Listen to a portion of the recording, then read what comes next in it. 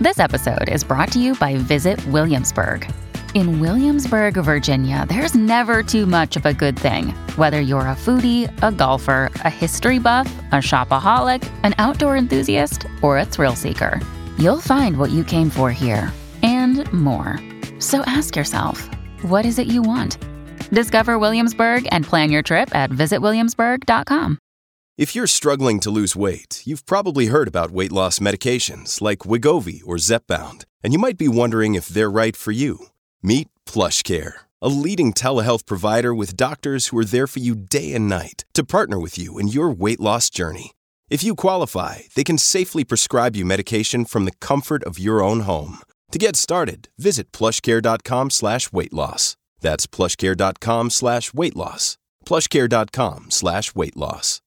Hello, everybody. This is Marshall Poe. I'm the editor of the New Books Network. NBN listeners like to read books and buy them. So we thought we'd tell you that right now, our friends at Princeton University Press are having a remarkable site-wide sale. You can get 50% off books, including ebooks and audiobooks, with the code 50, F-I-F-T-Y, at checkout until May 31. You can save some real money on Princeton University Press books. I encourage you to go there and check it out.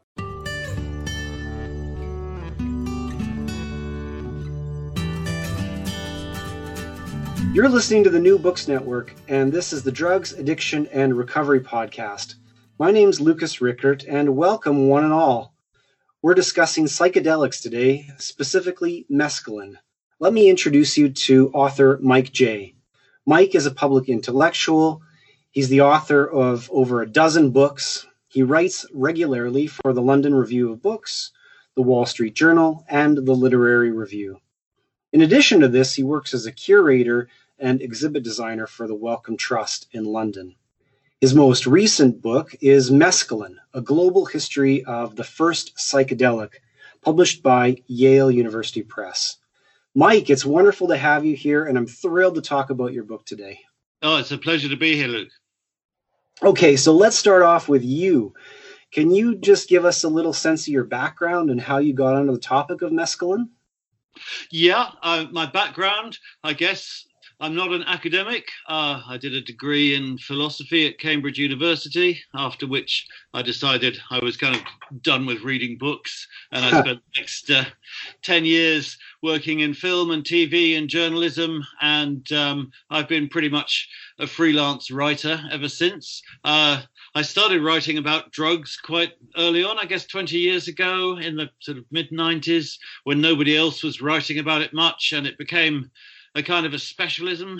At that time, people talked about drugs as if they had been invented by hippies in the 1960s. So I kind of, one of my sort of beats was to kind of try and show how, our, illicit drugs of today all have, much longer histories than that, and often very diverse and interesting histories. So that's been, a subject area that I've written a lot about ever since. And mescaline, more specifically, what is it that's driven you towards this drug? I've nibbled away at bits of mescaline's history in the past. It's a big subject to take on and a difficult one, but there were a couple of things that really appealed to me.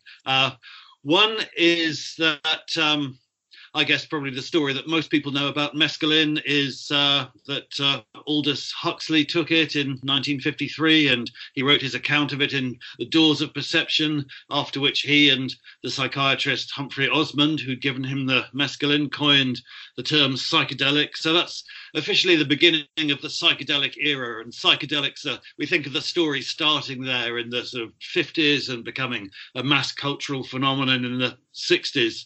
But what's interesting about mescaline is that that's more or less the end of mescaline's story. Mescaline kind of goes way back through different disciplines, all the way through, in the 20th century. And before that, it has a long and varied indigenous history. So it's a chance to write about psychedelics, what they are, what they do, how they're used in different cultures through history. But outside this kind of, contemporary sort of idea of what psychedelics are. So it's a way of, taking something that we think we know and, presenting it in unfamiliar contexts and making us think about it differently. Cool. Well, let's pick up on that thread a little bit. You mentioned that it's been deeply ingrained in other cultures, and so can you tell listeners a little bit about its history beyond Western medical science? Yeah.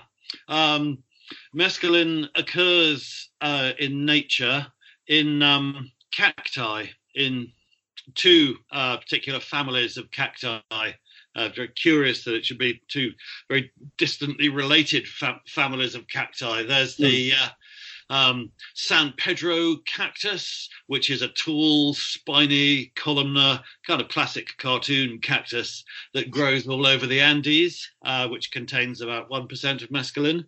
And then there's the peyote cactus, probably more familiar, which grows in Mexico and a little bit of what's now Texas, which is a small, stubby little spineless cactus, which has a slightly higher concentration of mescaline.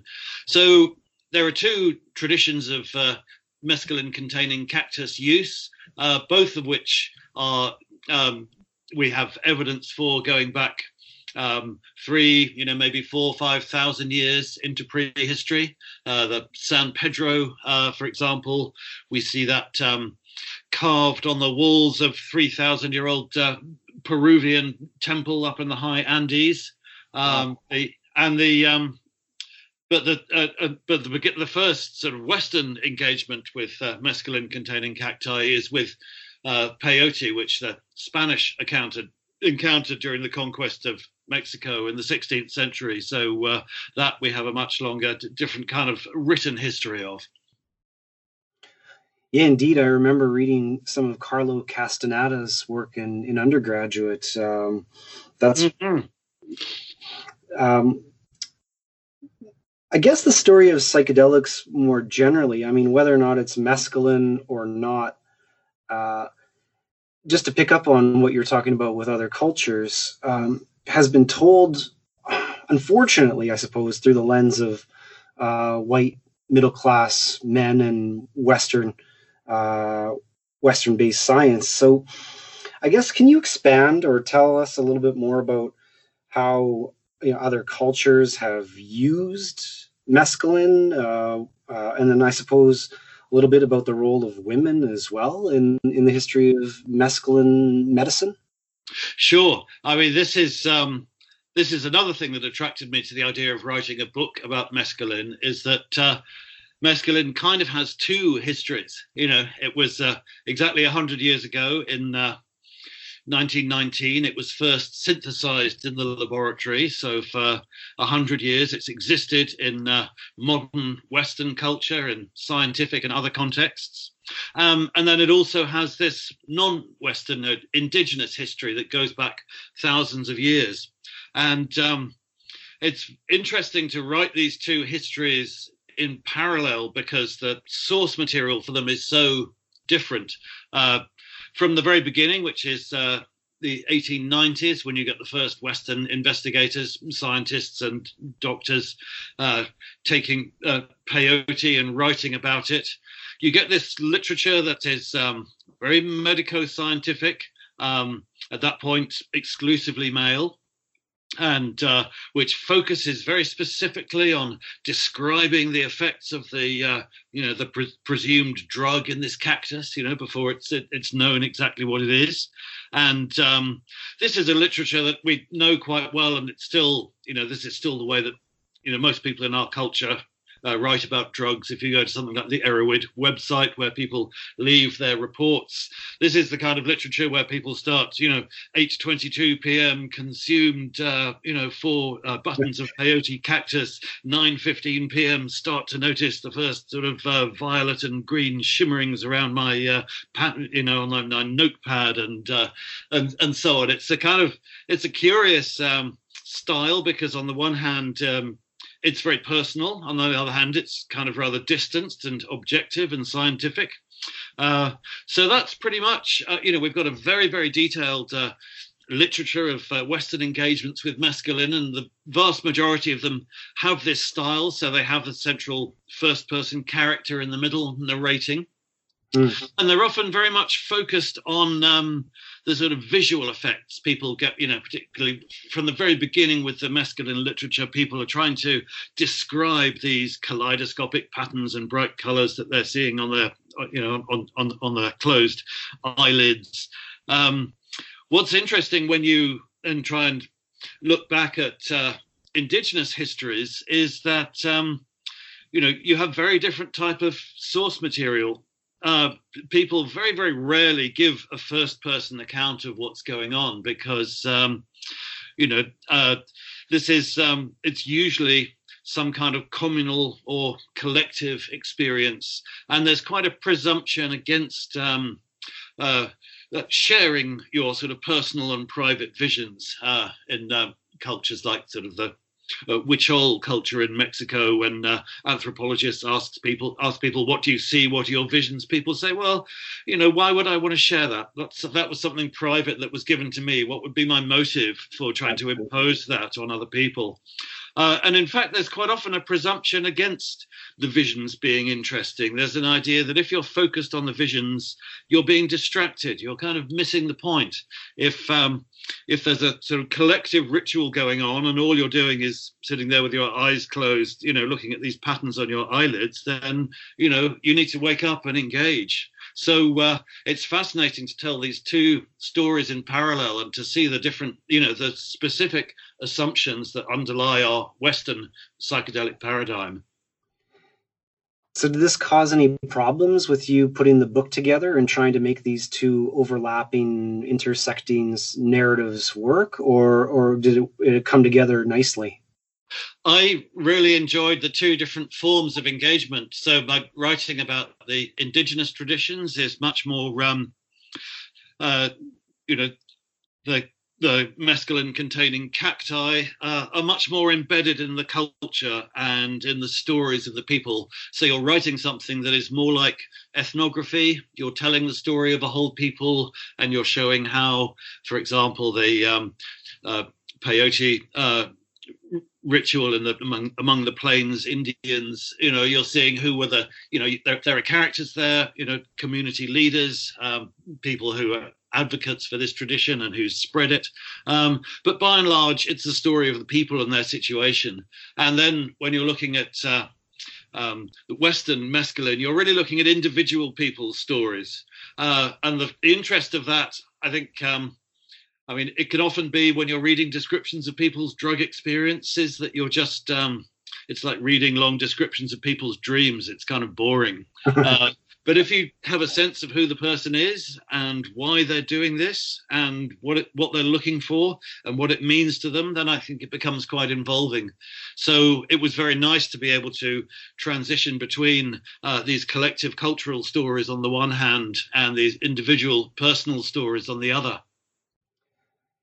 Yeah, one of the most fascinating elements of the book, at least as I read it, was how you highlighted certain cultural references.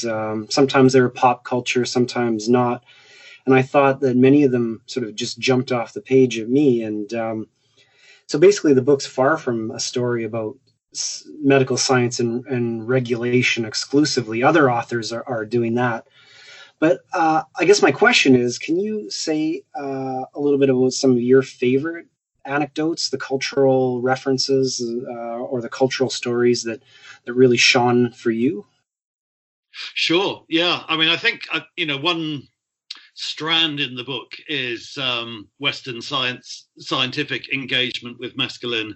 And there's a particular, I think it gives us a particularly interesting angle on the history of regulation, particularly looking at the Plains Indian peyote religion and the Native American church as it became.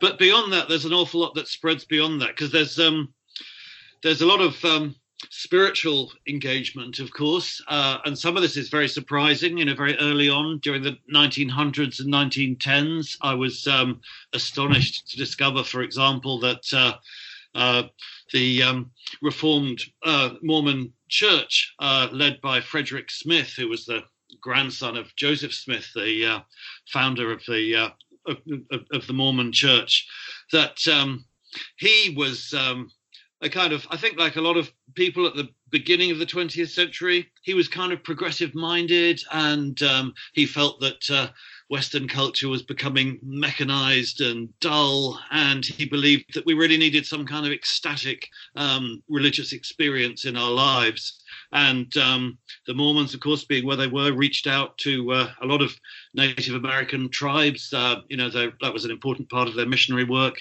And Frederick Smith attended peyote ceremonies and, thought that this was, an experience that connected him, not just to centuries of spiritual tradition across the world, but particularly to, his vision of Christ, the perfected man. And so it was fascinating to discover that, that people like that were interested in peyote. And around the same time, then you had other people engaging with it very differently. For example, Aleister Crowley, the famous occultist and magician at that time, was experimenting with it.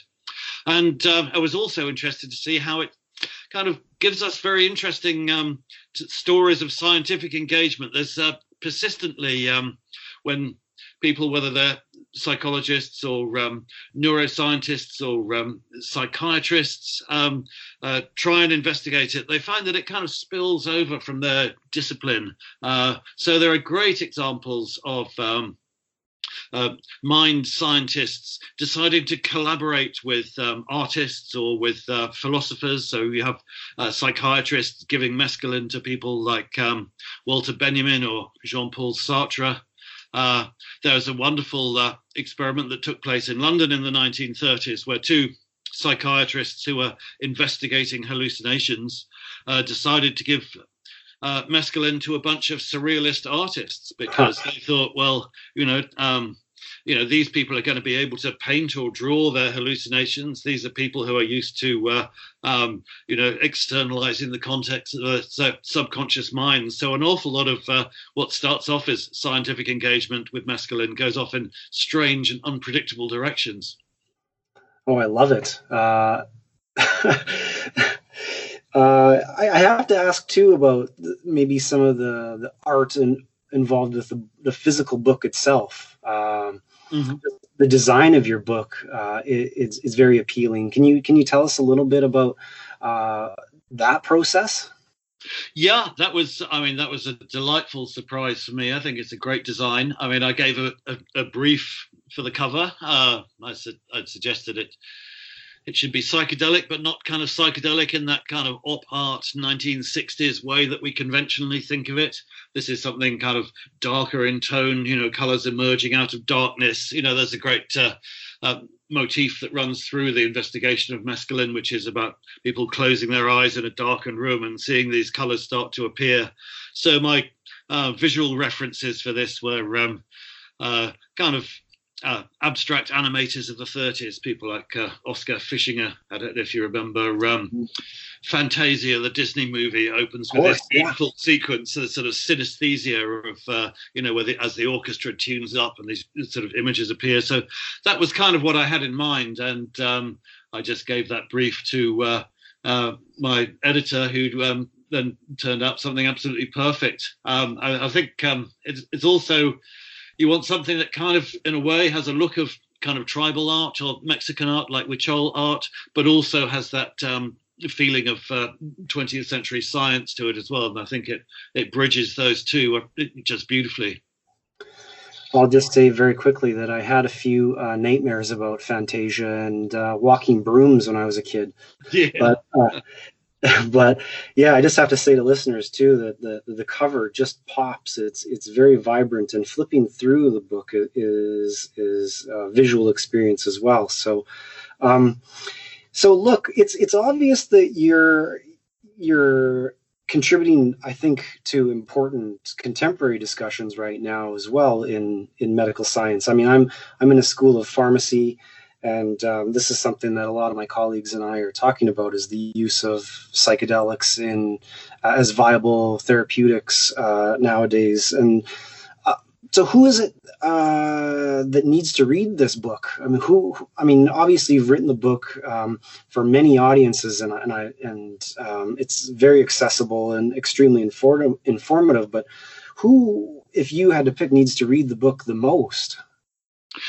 Yeah, I mean, this was another appealing thing about mescaline as a subject, is that mescaline is nowhere to be seen in the psychedelic renaissance. It's the drug for which the term psychedelic was coined, but everybody is working with ketamine or psilocybin, or LSD or MDMA. So I don't have to engage with that directly. I guess what I'm trying to do is to give a sense of the hinterland behind this and of the long history of people trying to co-opt mescaline for medicine, and particularly for psychotherapy, and the which is it's a history that goes way back to the beginning of the 20th century. I think much earlier than people realize. And it's a history that's fascinating, but also problematic. I mean, in terms of pharmacy, I think, you can see from the very beginning how hard mescaline was to contain, because most drugs have predictable effects. Yes. Even psychoactive drugs, Valium doesn't make kind of some people sort of sleepy and other people overexcited. It does what it does. Yep. But mescaline from the very beginning, it had an enormous number of different effects on different subjects. It was a very intense experience. For people who were enjoying that experience, it was intensely enjoyable. For people who were not, it was terrifying and nightmarish. So I think before we kind of start to treat psychedelics just like another kind of item in the psychopharmacy, I think it's interesting to look at the wider story of its use, how tantalizing and fascinating it's been, but also how problematic, and how many of its most effective uses have been outside the clinical paradigm. What I've found with talking with people who are maybe uninitiated in the history of psychedelics generally, sort of lump them all together. And I suppose what you've done is really nuanced the story of mescaline and shown that it's not at all the same as LSD. Is that fair to say? It's surprising how, when you look at that time in the 1950s when LSD is coming in, and replacing mescaline, and looking at the people who are comparing it. Most people, people like Aldous Huxley, who began with mescaline, then moved on to LSD and kind of went, oh yeah, this does pretty much the same thing. And people like, Albert Hoffman, the discoverer of LSD. I guess when those are the only two substances that do anything like this, then their commonalities are much more apparent. But of course, the huge difference is in dosage. Right. Mescaline is something that is active at doses of several hundred milligrams. LSD, it's micrograms. So I think that made it more appealing at that point to neuroscientists, because it was obvious that this must be acting on some very specific, if unknown, trigger mechanism. So can we just pivot a little bit away from the book to Mike Jay's advice for younger writers and scholars? Can I ask a question, if I may, about as the author of over a dozen books, extremely prolific, what kind of advice you'd give to younger authors? Yeah, I think I have found the history of drugs to be a very valuable subject to explore. It's not the only thing I've written about, but I've kind of, being freelance, people kind of commissions come back at me, and something that's drugs are a perennially sexy and popular subject. So the reason I've ended up writing about them a lot is because people, have become the go-to guy for this kind of thing. And what I find great about it is that it's treated as a specialism, as if I'm a specialist in this. But of course, I'm not. I'm not an academic. I'm really a generalist. And what I like about it, and what I find so rewarding about it, is it's a subject that enables you to cherry pick a lot of interesting material from different territories. So, there's ethnography and anthropology in here. There's the history of science. There's the history of art and literature. There's neuroscience, of course. And I think that's a good way, particularly if you're starting out, to find an original subject and an original voice, is to yoke together a couple of disciplines that haven't been explored together. And I think we're now reaching the point where, in terms of writing about psychedelics and drugs, there's kind of like a little, there's quite a culture around that, but I think I find that that culture kind of, it's a little bit of an echo chamber, and it's slightly insular because people treat drugs or psychedelics as if they're a subject in their own right. So I would say reach out from that and, do a deep dive into one or another kind of specialism or aspect of history that you can attach this to, and bring new life to it and get, new facets of it to catch the light. So what direction are you heading next? And I guess what I'm asking is, like, what kind of project are you turning to in the weeks and months ahead? That's a very good question. I find as a writer at the level that I'm writing, it takes a while to tee up a new book. I have a lot of shorter commissions, which are great.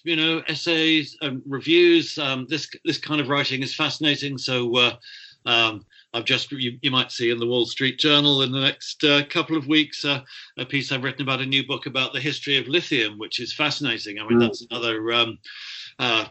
another drug that kind of spills out of the boundaries of medicine. I did not know, for example, I mean, we all know that Coca-Cola used to have cocaine in it, but I did not know, for example, that 7-Up used to have lithium in it, that it was a kind of, that there were these kind of calming sedative, tonics. And there's so what I tend to find is that, I get given these commissions. There are always like little stories that I'm researching myself and developing, and I proceed like that for a while, and then at some point, they coalesce into a new subject. But I'm not in any hurry to kind of rush into a new project straight away. It's a kind of nice point at the moment where I can continue to spin out aspects of this book and open up to new material.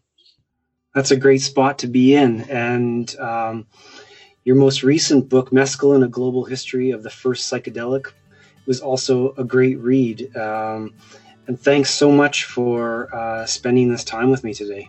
Oh, it's a great pleasure, Luke. Thank you very much. All right, take care. You too.